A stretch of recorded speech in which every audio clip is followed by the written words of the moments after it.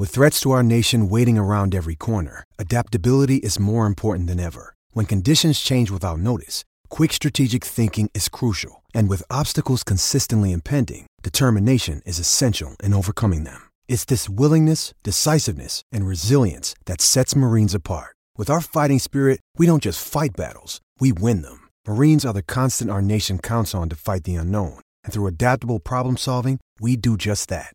Learn more at marines.com. Getting engaged is a moment worth cherishing. A one-of-a-kind ring that you design at Blue Nile can help your love sparkle. Just choose your diamond and setting. When you've found the one, you'll get it delivered right to your door. Finding the right engagement ring can be nerve-wracking. At Blue Nile, you'll have the expert guidance needed and a diamond guarantee that ensures you're getting the highest quality at the best price. Cherish all of life's moments and save up to 30% at BlueNile.com. That's BlueNile.com.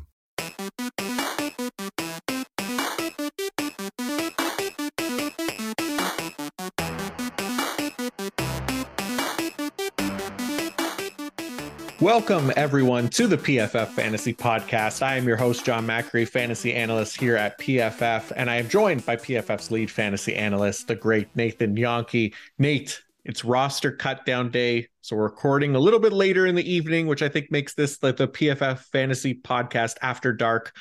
So how you doing?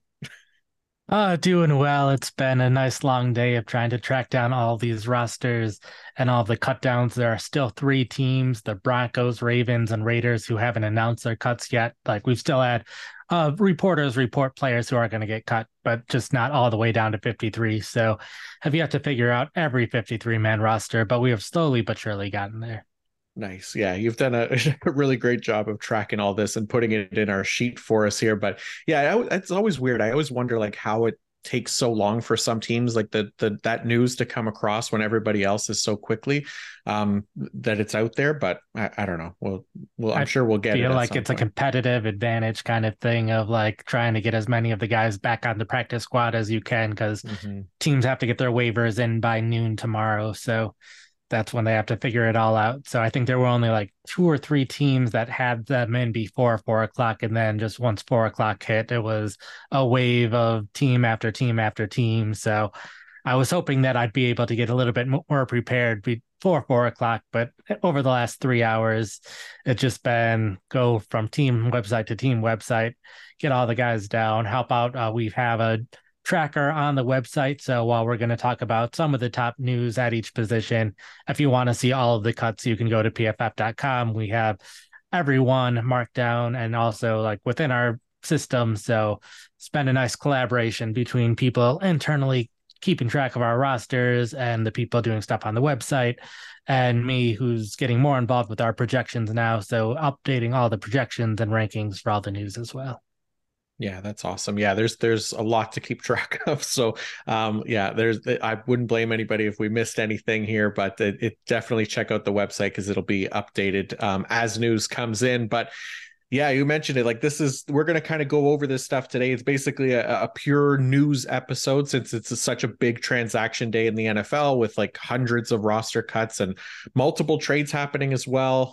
Lot to break down and get into how it affects our beloved fantasy assets and what the updated depth charts will look like heading into week 1. So looking forward to getting into this here. But before we do, I do want to give a quick shout out to our presenting sponsor, the good folks over at Fabric by Gerber Life.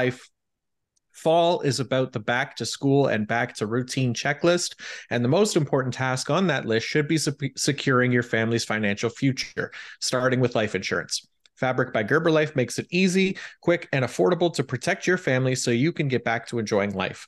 Fabric was designed by parents for parents to help you get a high-quality, surprisingly affordable term life insurance policy in less than 10 minutes. Fabric has flexible policies that fit your family and your budget with quality policies like $1 million in coverage for less than $1 a day. Get your personalized quote in just minutes and then apply when it's convenient for you. It's all online and on your schedule. You can go from start to covered in less than 10 minutes with no health exam required. Join the thousands of parents who trust Fabric to protect their family. Apply today in just minutes at meetfabric.com/fantasy. That's meetfabric.com/fantasy. meetfabric.com/fantasy. Policies issued by Western Southern Life Assurance Company, not available in certain states, prices subject to underwriting and health questions.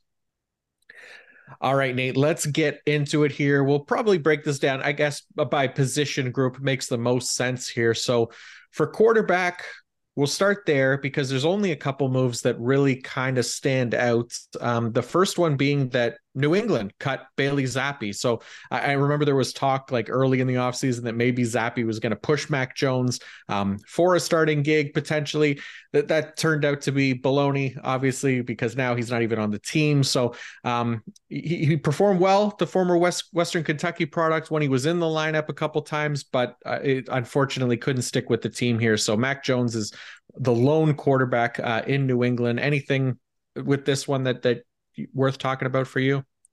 The main thing is just that they are down to one quarterback, so they have to pick someone up at some time. They also cut Lee Cunningham, who's been playing wide receiver and quarterback, which I'm always looking forward to the point where he's going to have that wide receiver eligibility and then actually get to play at quarterback at some point in his career. So that'll be a fun week for fantasy managers if we ever get that. But I assume he'll probably go back to the practice squad if no one picks him up. But they need a quarterback at this point. A number of teams cut quarterbacks.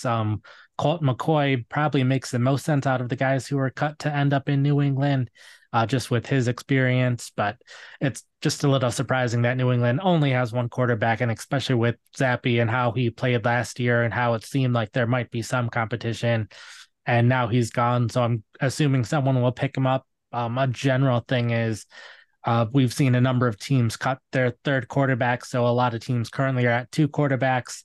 The NFL made that rule where you can have a third quarterback on the roster, have him inactive, and if a bunch of things go wrong, then he can still play in the game despite being inactive. So we thought we might see more teams keep three quarterbacks, but a lot of them have stuck with two. So I wouldn't be surprised if we see a bit of quarterback musical chairs over the next couple of days. Maybe some teams pick up quarterbacks. I assume we'll get to some teams' 53-man roster at some point tomorrow, probably, but we'll see how that ends up going. Mm-hmm. Yeah, I think that makes sense. And like you mentioned, you touched on it. Colt McCoy also cut by the Arizona Cardinals. This one happened, I think, while we were recording yesterday, so we didn't see it come in, which is unfortunate. Because I've been hoping that we get to see more Clayton Tune this season, or for the first time, anyways. But as a starting quarterback, basically, to get that opportunity, right? Because Kyler Murray is on the PUP list. He's not going to be back. We don't know what his timeline is for when he returns, but Colt McCoy was probably the biggest barrier from Clayton Tune starting for at least a few games this season. The team did trade for Joshua Dobbs, but no offense to Dobbs, we've seen him play in the NFL. I don't know that he's like a locked in starter by any means. He did lose that QB2 job on the Browns to a 5th round rookie, Dorian Thompson-Robinson. He could potentially be having flashbacks because that QB1 job now in Arizona is also about to go to another 5th round rookie. I think anyways, Clayton Tune. So Tune, he's been slightly better than Dobbs this preseason as well. We've seen more of him as well. He earned a 62.0 passing grade with the best game coming in preseason week 3 against the Vikings. He earned a 72.3 passing grade there. Only 13 dropbacks in that one as the starter as well, but 2 big time throws this preseason, just the one turnover worthy play. Dobbs, in just his one game, he had 19 dropbacks, similar passing grade, 62.5, but we've seen less encouraging signs from him, I guess, in the NFL. So even if he does start, I don't think that Joshua Dobbs, that is, I don't think that he's going to hold down that job for the entire duration that Kyler Murray is gone, however long that ends up being. Dobbs, he definitely has more experience in the NFL, but it's not like Tune is some, super green rookie either. The guy has over 1,700 dropbacks over 5 years in Houston as the starter for the better part of 4 of those years. He showed a ton of promise over these past 2 years when looking at the stable metrics going from college to the pros. He was pretty dominant, right up there alongside Bryce Young and CJ Stroud. They were neck and neck. He just did it against slightly worse competition in the group of 5 they're playing for Houston. But I do want to highlight some of his stable metrics here from college to the NFL. These are the things that we find can stick from college to the pros. So if you look at his passing grade from a clean pocket since 2021, he earned a 93.2 passing grade, which was third in this rookie class, right behind Stroud and Young. Passing grade on straight dropbacks, so no rollouts or anything like that. He also earned a 92.5 passing grade, which was also third behind those guys. If you look at his passing grade on throws at or beyond the sticks, a 95.3, which was second in the class. He limited negative plays. He had a negative play rate of 11.9%, which was second in the class. He led this rookie class in passing grade last year. He was second in passing yards last year, threw 40 touchdowns.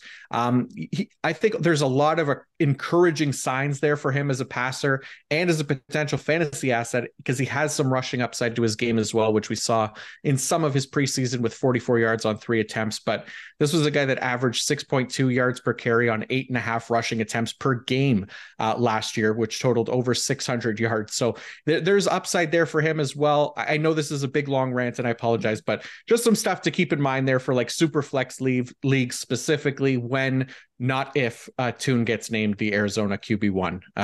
I'll shut up now. Yeah, it is worth noting now that with players on the PUP list, it didn't really mean much before, but now if someone's on the PUP list, they are out for at least the next 4 games. So we do know that Kyler Murray will at least be out these next 4 weeks.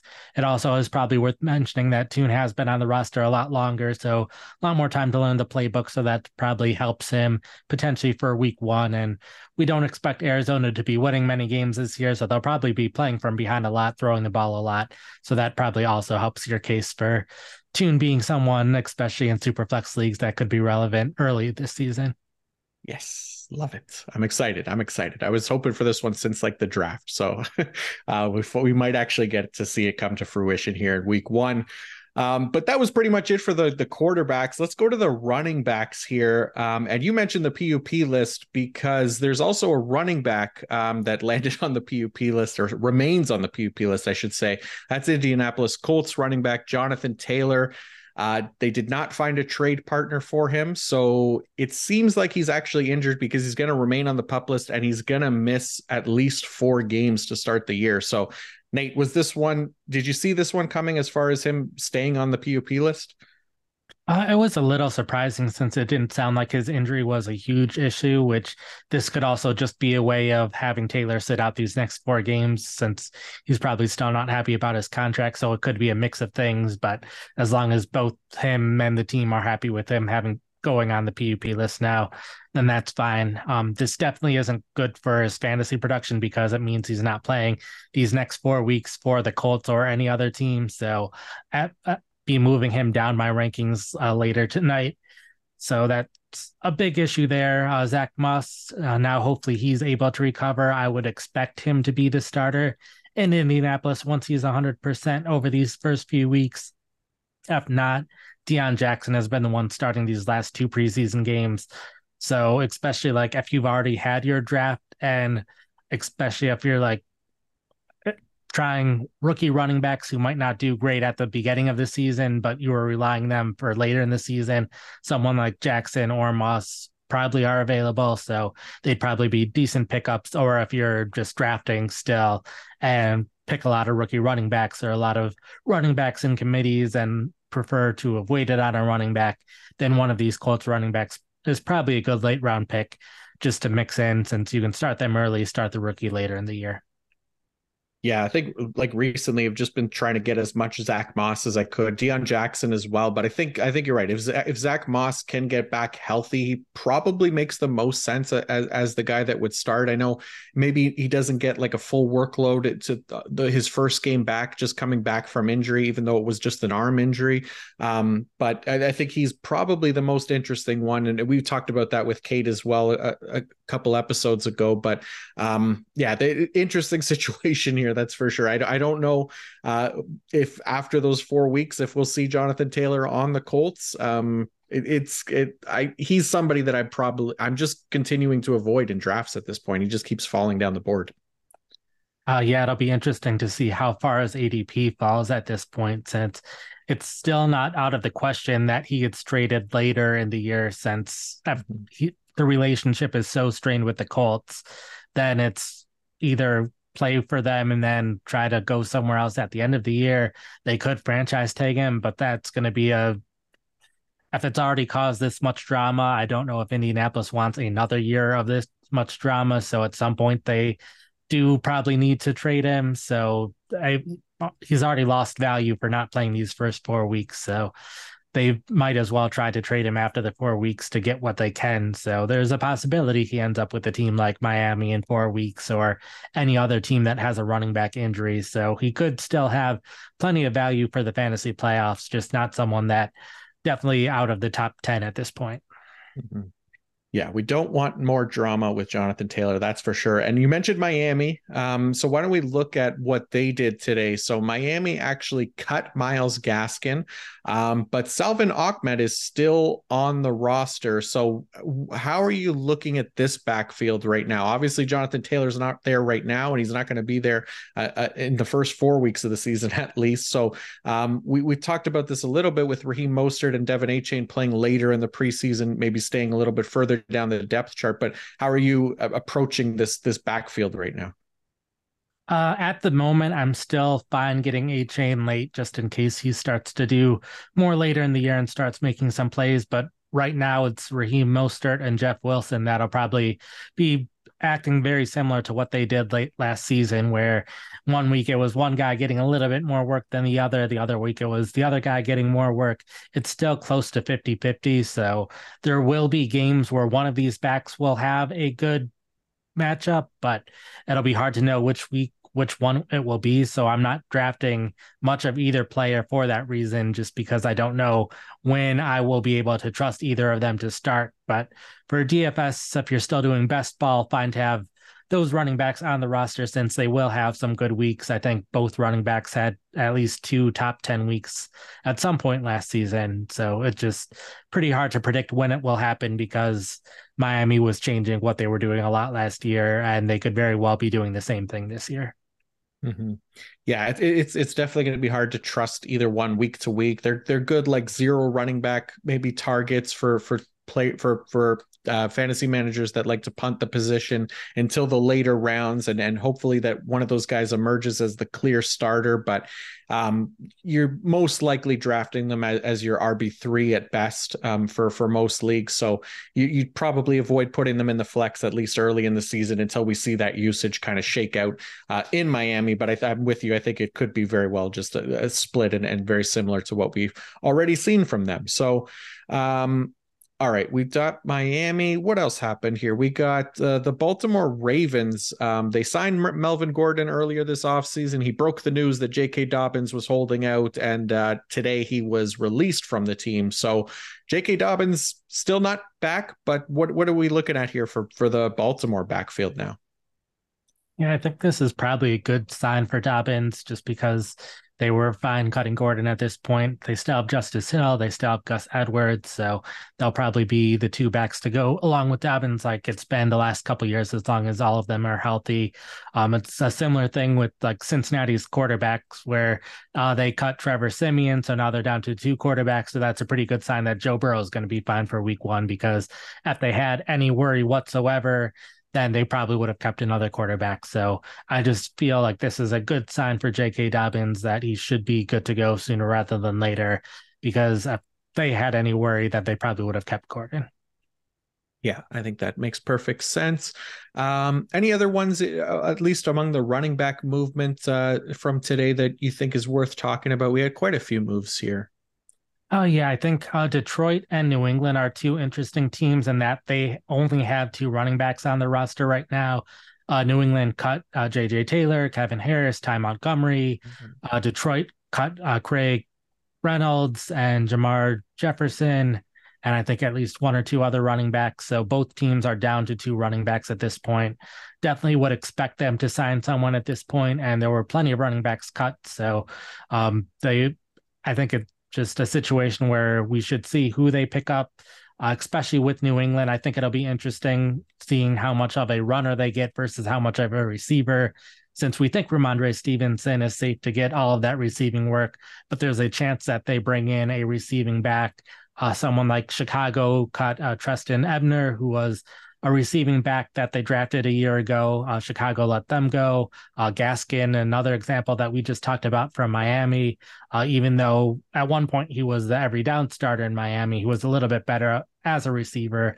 So he's another guy that could go there. So I think that's probably most interesting for New England, where Detroit, they'll add a third running back. They probably won't see much playing time unless there's an injury, but it'll be worth seeing who ends up there, because if one of the other two backs does get injured, we could see the third back get pretty significant playing time.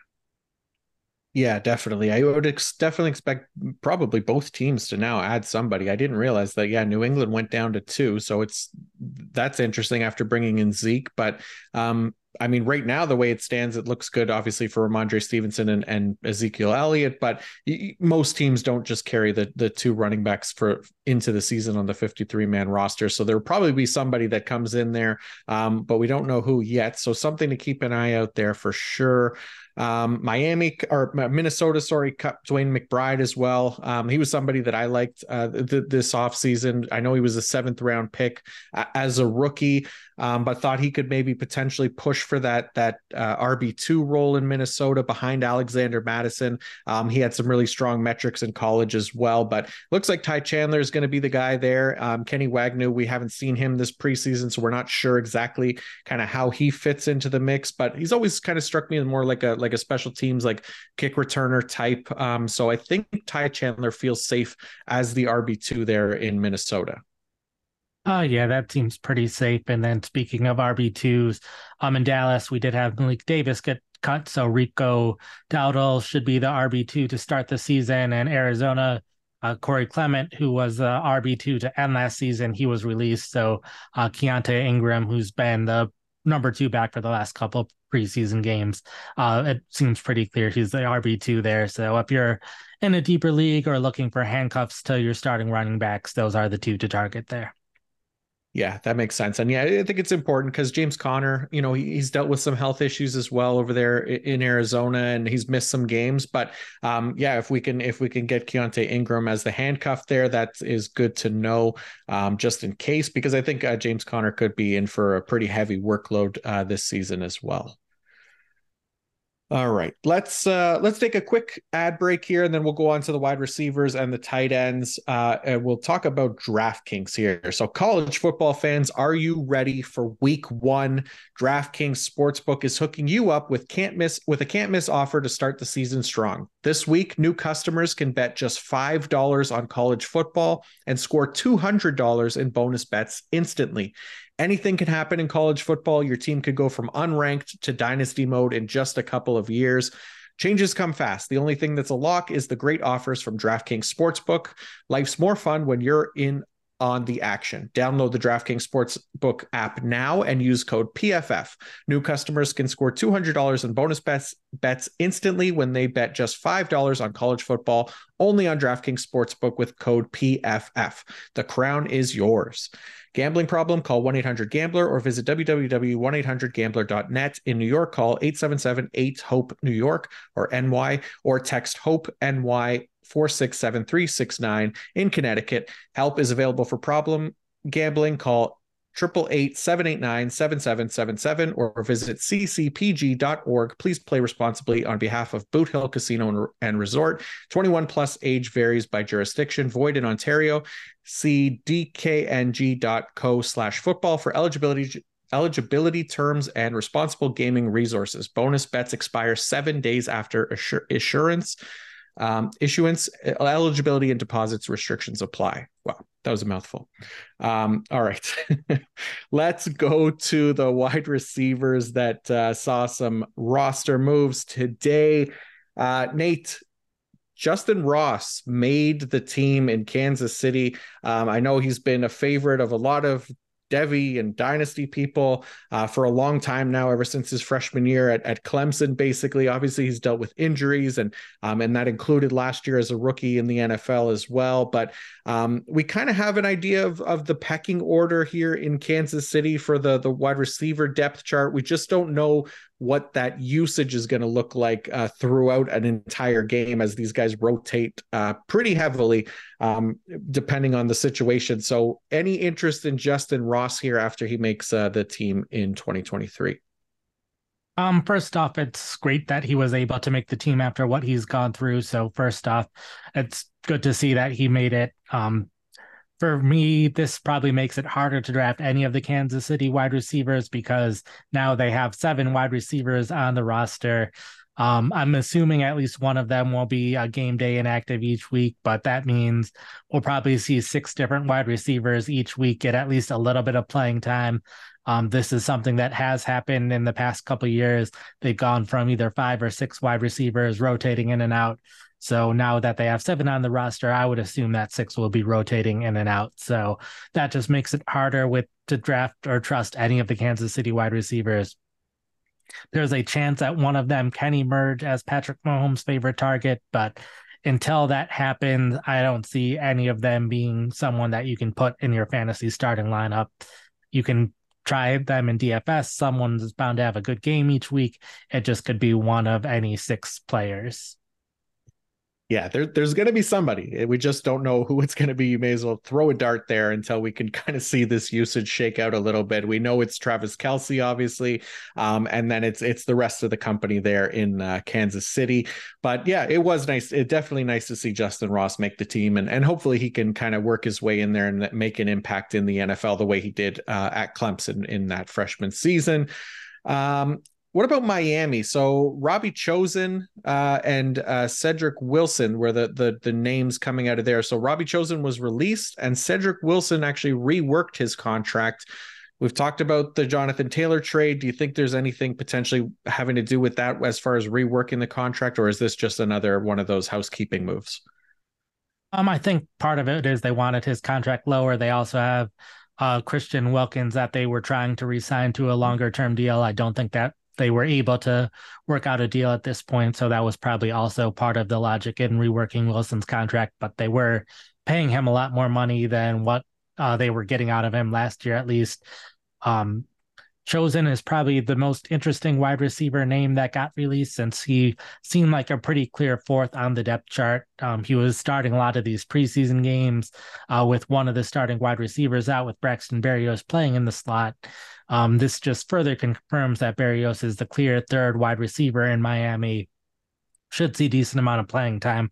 But Miami last year did like to rotate out Tyreek Hill and Jalen Waddle a decent amount, a bit more than top wide receivers typically get rotated out.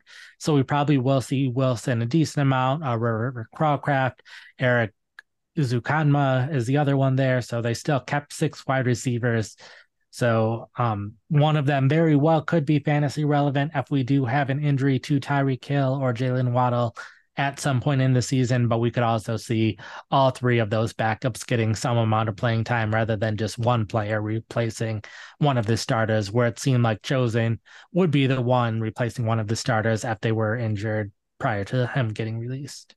Yeah, makes sense. And we saw like Trent Sherfield there work his way into the fantasy, like at least some fantasy relevancy a little bit last year as that 3rd guy, like for deeper leagues. So maybe there is somebody here that can kind of emerge. Like you said, maybe it's a Braxton Berrios or whoever, but interesting situation to keep an eye on there for those deeper leagues.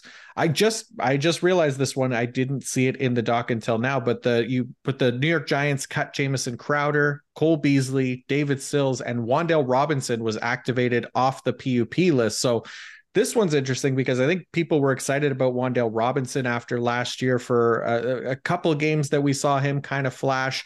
There's still a lot of wide receivers in New York to kind of keep track of, but any interest in Wan'Dale Robinson now that he's been activated off the PUP list? It's good to see that he should be good to go for the start of the season. It sounded like they've been hopeful for that for a while.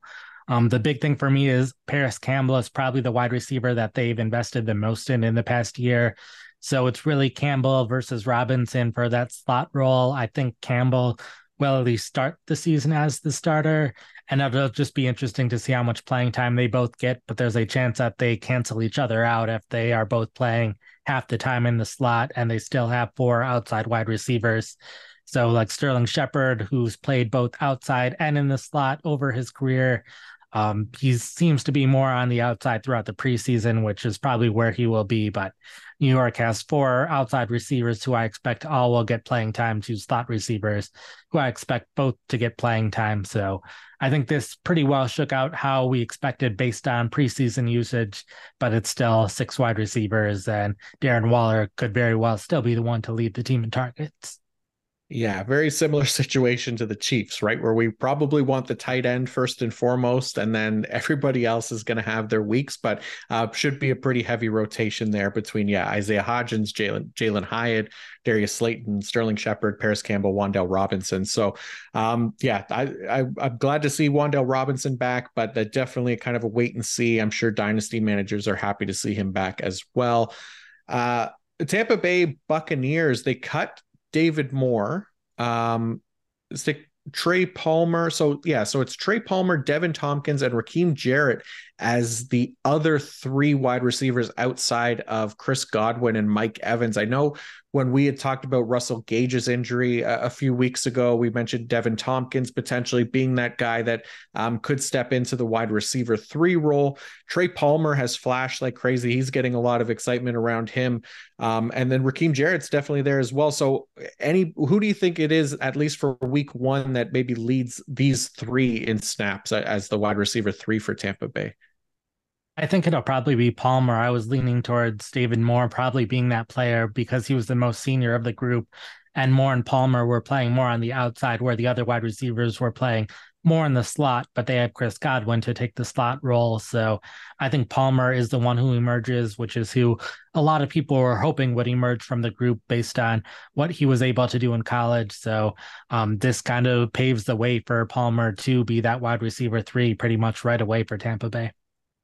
Yeah, it's such an interesting offense, right? Like if Baker Mayfield can be like as good as he was, at least with the Rams at the end of last year, he showed some flashes that he could still be a quality NFL quarterback, and there's weapons for him here in Tampa Bay to perhaps do something and keep these guys all fantasy relevant, but it's going to take a lot of passing. I don't know that they'll pass as much as they did last year after leading the league in that regard. So will be interesting at least to keep an eye on. But yeah, nice to see Trey Palmer getting the potential start here for Tampa Bay now in week 1.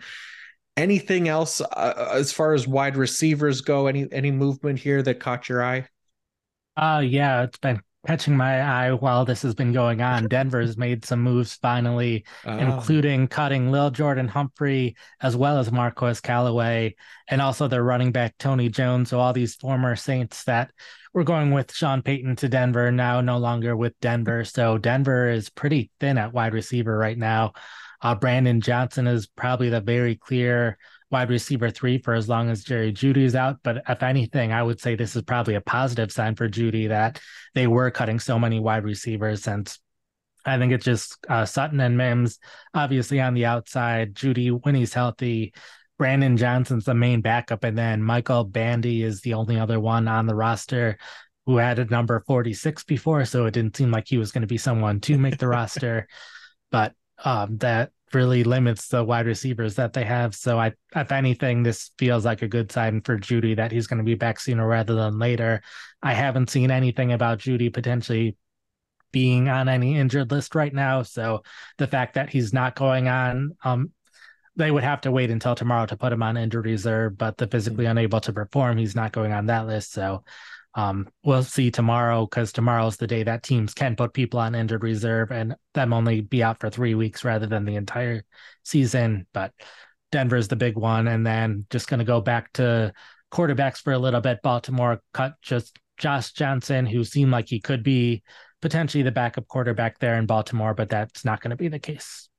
Interesting. Okay. Yeah. I think that Denver situation is really interesting. I mean, we literally talked about Lil Jordan Humphrey, I think yesterday, right? In the episode, because Jerry Jeudy was hurt and there were almost no other options on the team, because they also had released Kendall Hinton, right? So yep. Yeah, I think it does probably point to a good sign that Jerry Jeudy is potentially going to be back sooner rather than later. Maybe they have their eye on one of these guys that was released today, maybe a Jamison Crowder or a Cole Beasley, guys that stand out as kind of those slot guys, and could potentially be picked up on waivers in the next day or two. So very interesting. It's a thin group there. It continues to be Marvin Mims and Cortland Sutton right now, but hopefully Jerry Jeudy gets back and healthy, because he has that wide receiver one potential like we've talked about.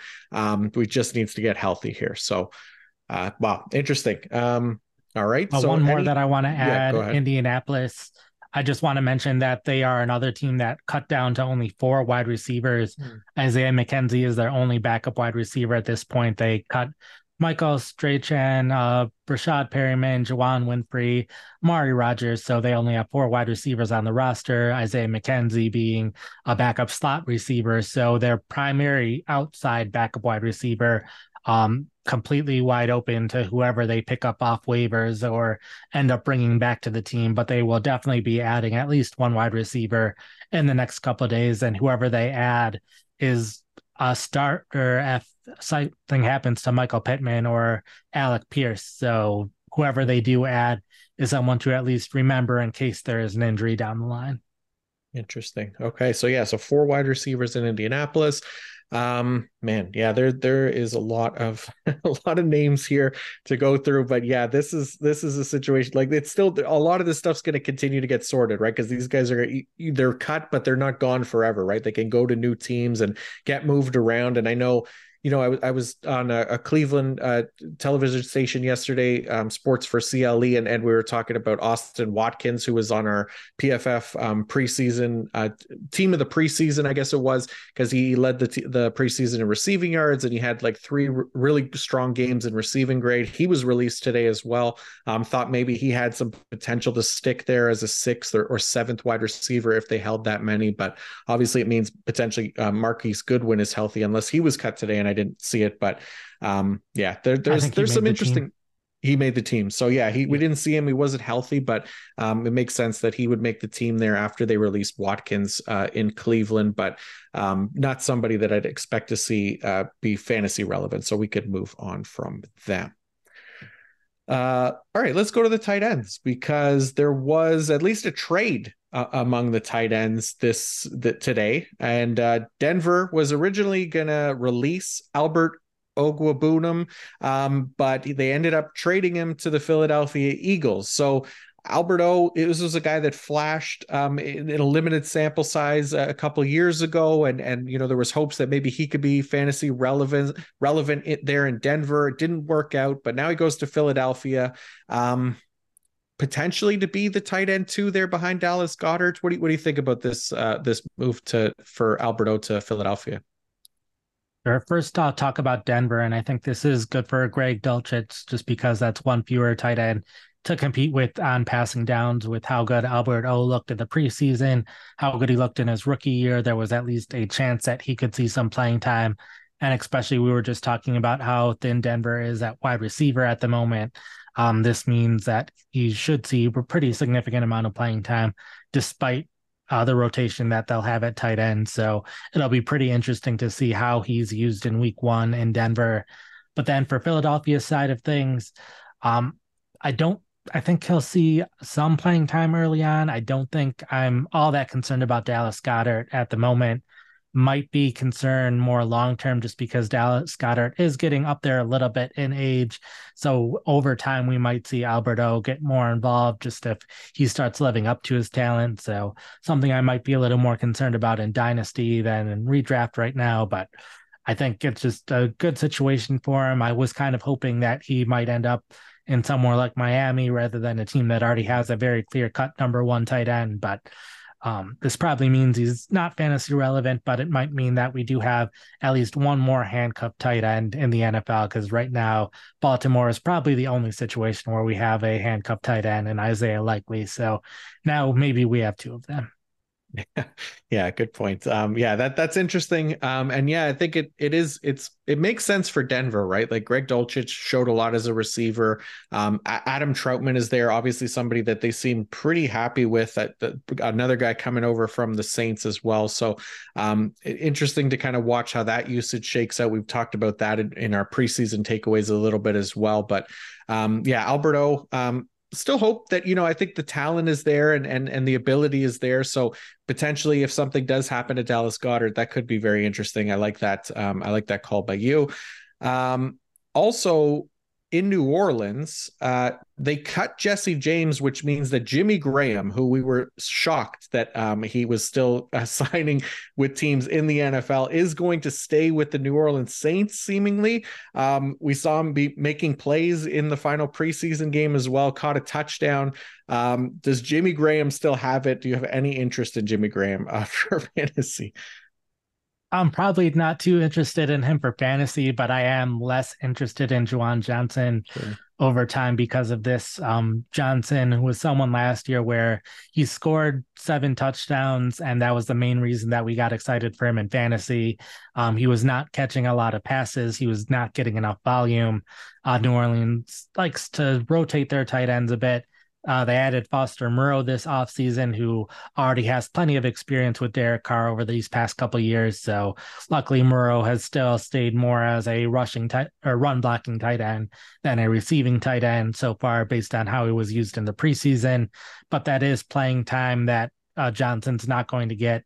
And with Johnson's big thing being touchdowns last year, Jimmy Graham is a taller, bigger tight end who has historically been a very good red zone threat. So if he's going to do anything this season, it's going to be catch a couple of touchdowns here and there. And that means fewer touchdowns for Johnson, which was the one thing that he was doing well last year. So Johnson, I still think, is a good player, but I don't think he's going to see enough volume to be fantasy relevant this season. Plus, Taysom Hill is still there as a tight end who said he wants to be more as a tight end this year. And they added new running backs, new quarterbacks. Probably not going to be running as much with Hill, probably not going to be passing as much as Hill. So if Hill is going to do anything, it's probably going to be more as a receiver than what he was doing last year.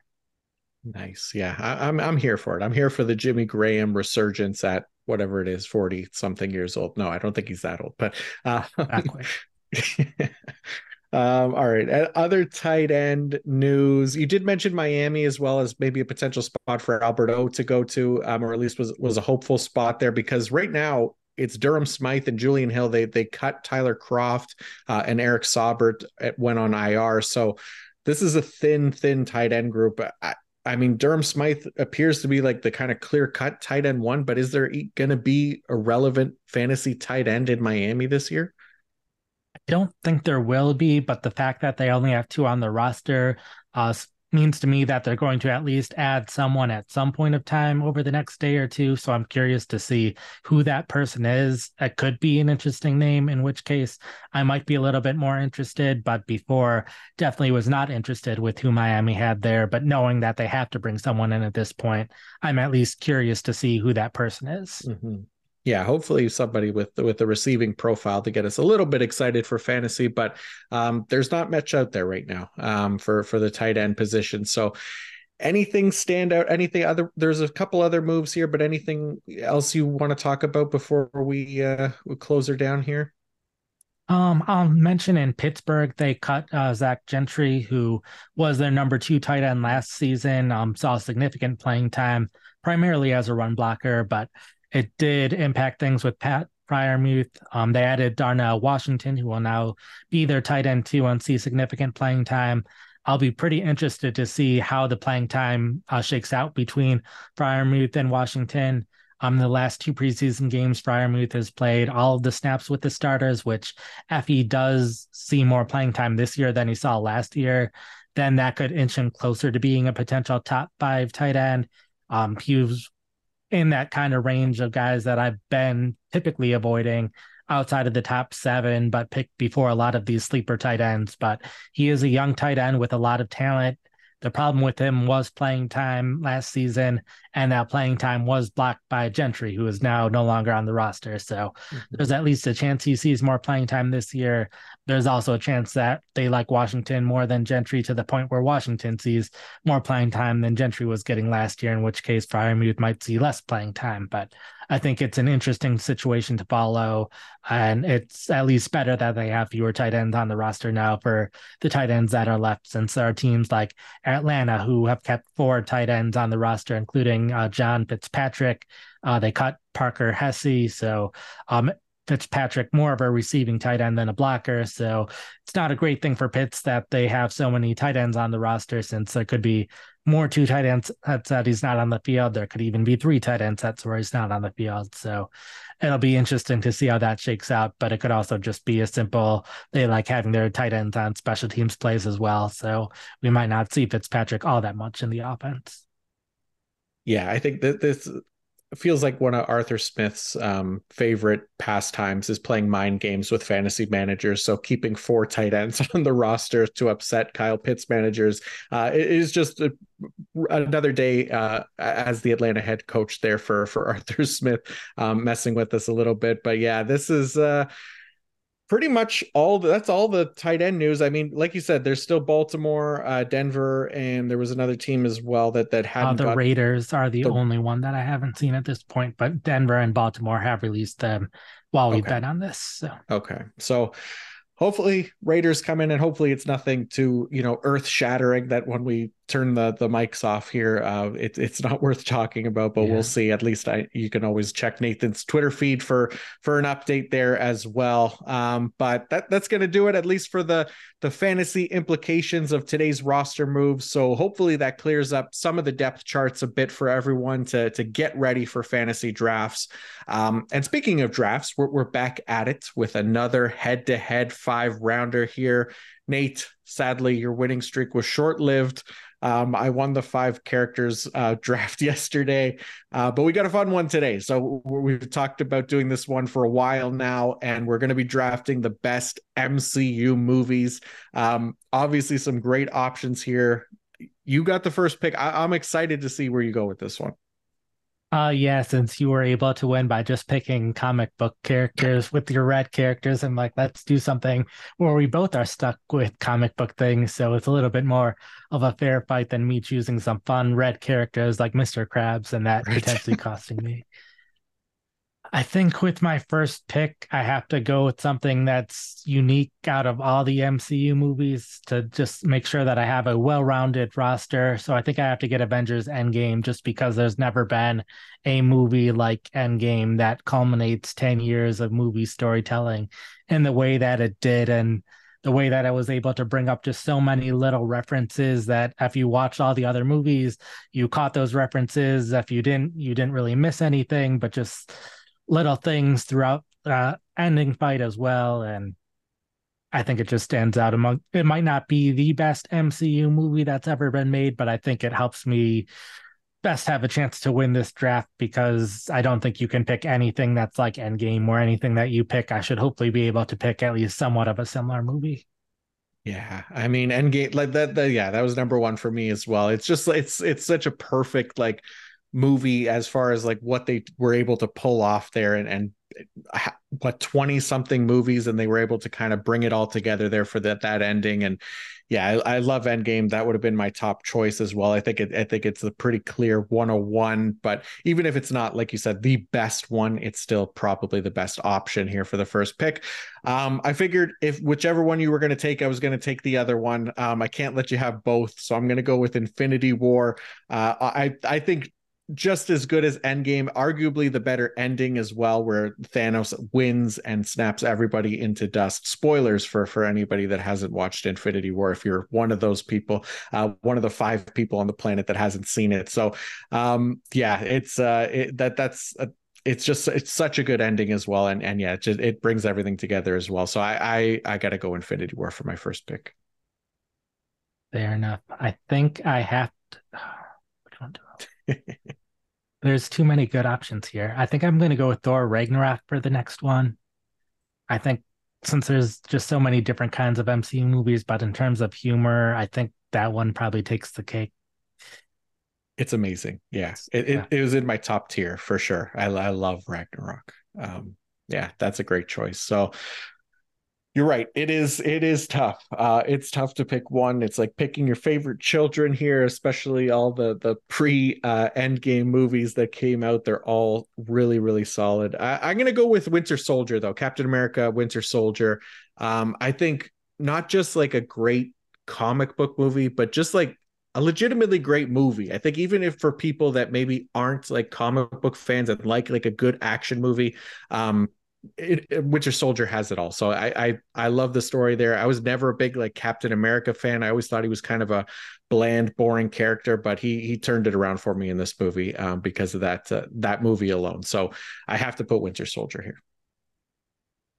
I think I'm going to stick with phase three, at least for a little bit longer. I think I'm going to go with Black Panther next. I think the highest reviewed movie in the MCU ever at this point. And I think just in terms of so many of these movies that I'm picking and will probably continue to pick, you have to probably watch a lot of the other movies in order to get fully fulfilled by the movie. But I think Black Panther stands alone as you can have someone watch Black Panther, not watch anything else in the MCU before or after it, and still be able to really enjoy the movie and get the most out of that movie. That's very true. Yeah, that's a great pick as well. Damn. Oh man. All right. So I got a list here, but I didn't order them. So I'm just going based on feeling here. I think I'm gonna go with the first like post Endgame movie, and it's Spider-Man No Way Home. I love Spider-Man No Way Home. Just the way that it brought together the like Willem Dafoe, Green Goblin, Dr. Octopus as well, from like the Tobey Maguire Spider-Man movies, Andrew Garfield Spider-Man as well. Brought all that together and introduced like a multiverse and everything. That it just hit every box for me. I loved No Way Home. So that'll be in there for me for sure. All right, so this is my fourth pick, I think. Yeah.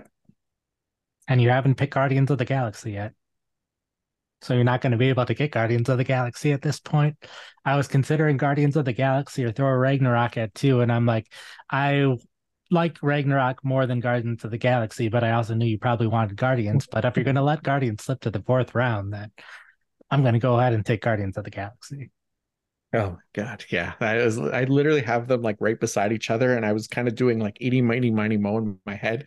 Um, oh my God. All right. So you got Guardians, great pick. Damn, that is that's yeah, I can't argue that one. That's really good. All right, let me go with God, this is tough. I'm gonna go the first Avengers movie. I'll go with that one. The original one that brought all the movies to the first phase of movies together. Just kind of, we'd never seen really anything like it as far as like comic book movies go. We'd always seen individual superhero movies, but we'd never seen like a really good team up like that. And yeah, I think Avengers, the first one, deserves to get in here in the top five. There. I think if we're going to honor phase one with this draft, I think I also need to honor phase one. So I'll go with the original Iron Man movie. Wow. The thing that kicked it all off, I remember seeing that in theaters when I was still in college, even though I knew nothing about Iron Man, and really enjoying that movie, and like plenty of times watching MCU rewatches of everything, and Iron Man still holds up. And then you watch all the other movies in phase one between Iron Man and the Avengers, and it's like, so like people are complaining about phase four now, and it's like, yeah, phase four hasn't been as good as phase three. But when you're comparing it to phase one, even though I didn't pick any movies from phase four, so maybe I shouldn't be hyping out phase four after not picking any of their movies, but I think Iron Man definitely needs to get drafted after kicking everything off. So I will take Iron Man with my last pick. Yeah, that first Iron Man, it's so good. It's a perfect movie as well. I love it. Yeah, would have absolutely been my next pick. Yeah, Thor 1 and 2 are not on there for me. Neither is the first Captain America. As much as I can respect what they did there, they don't make the top 10 for me. But it's between, oh God, this is so hard. Guardians of the Galaxy 2, because you took one from me, and Civil War. I have two Avengers movies already. I really love Guardians 2. I'm going to say Guardians 2. I can't not put Guardians of the Galaxy in some form on there. I would argue it's as good as the first one. So we'll see if the voters agree with me or not. But I got to get some form of Guardians of the Galaxy in there. Even the third one, really. It's just, yeah. I'm overthinking it, because then I'm going to end up changing it. No, I'm not doing that. All right, there we go. So I went Guardians of the Galaxy 2. So you got Avengers Endgame, Thor Ragnarok, the original Black Panther, first Guardians of the Galaxy, and the first Iron Man. I got Infinity War, Captain America Winter Soldier, Spider-Man No Way Home, the original Avengers movie, and Guardians of the Galaxy Volume 2. All right. that is it's going to be tight. That's going to be a close one, I think. But that is going to do it for the PFF Fantasy Podcast After Dark edition. Thank you all for tuning in. Nate, thank you for tracking all of this movement today and getting it onto our sheet here so we can discuss it. And thank you to the Arizona Cardinals for giving Clayton Tune a realistic shot to be QB1 by week 1. Nate, the content is flowing over on pff.com. What do you have for the good people this week? Sure. So shortly, I will have depth charts for all 32 teams once I have everything done with the last 3 teams and making sure I have 53 players on each roster and didn't add anyone or miss someone somewhere in there. So I'll have that out shortly, as well as updates to all of my rankings. Projections should also be updated tonight as well. Then in terms of content, going position by position, going through all of the content that I've written so far this year between rankings, draft strategy, league winners, sleepers, and breakouts. So making sure those are all up to date with more recent information, replacing players where if I feel like someone I had as a sleeper isn't as good of a sleeper anymore or moved their ADP up too high. So making sure I have up-to-date players for all of those things. And then continue perfect draft strategy stuff. I believe I have 10 team 1 and a 14 1 updates coming out later this week. I already had my 12 team 1 done. And I have other stuff. I think I have at least 30 to 40 pieces that I'm either updating or writing this week. So there's plenty to go. So anything that you need will be up on pff.com.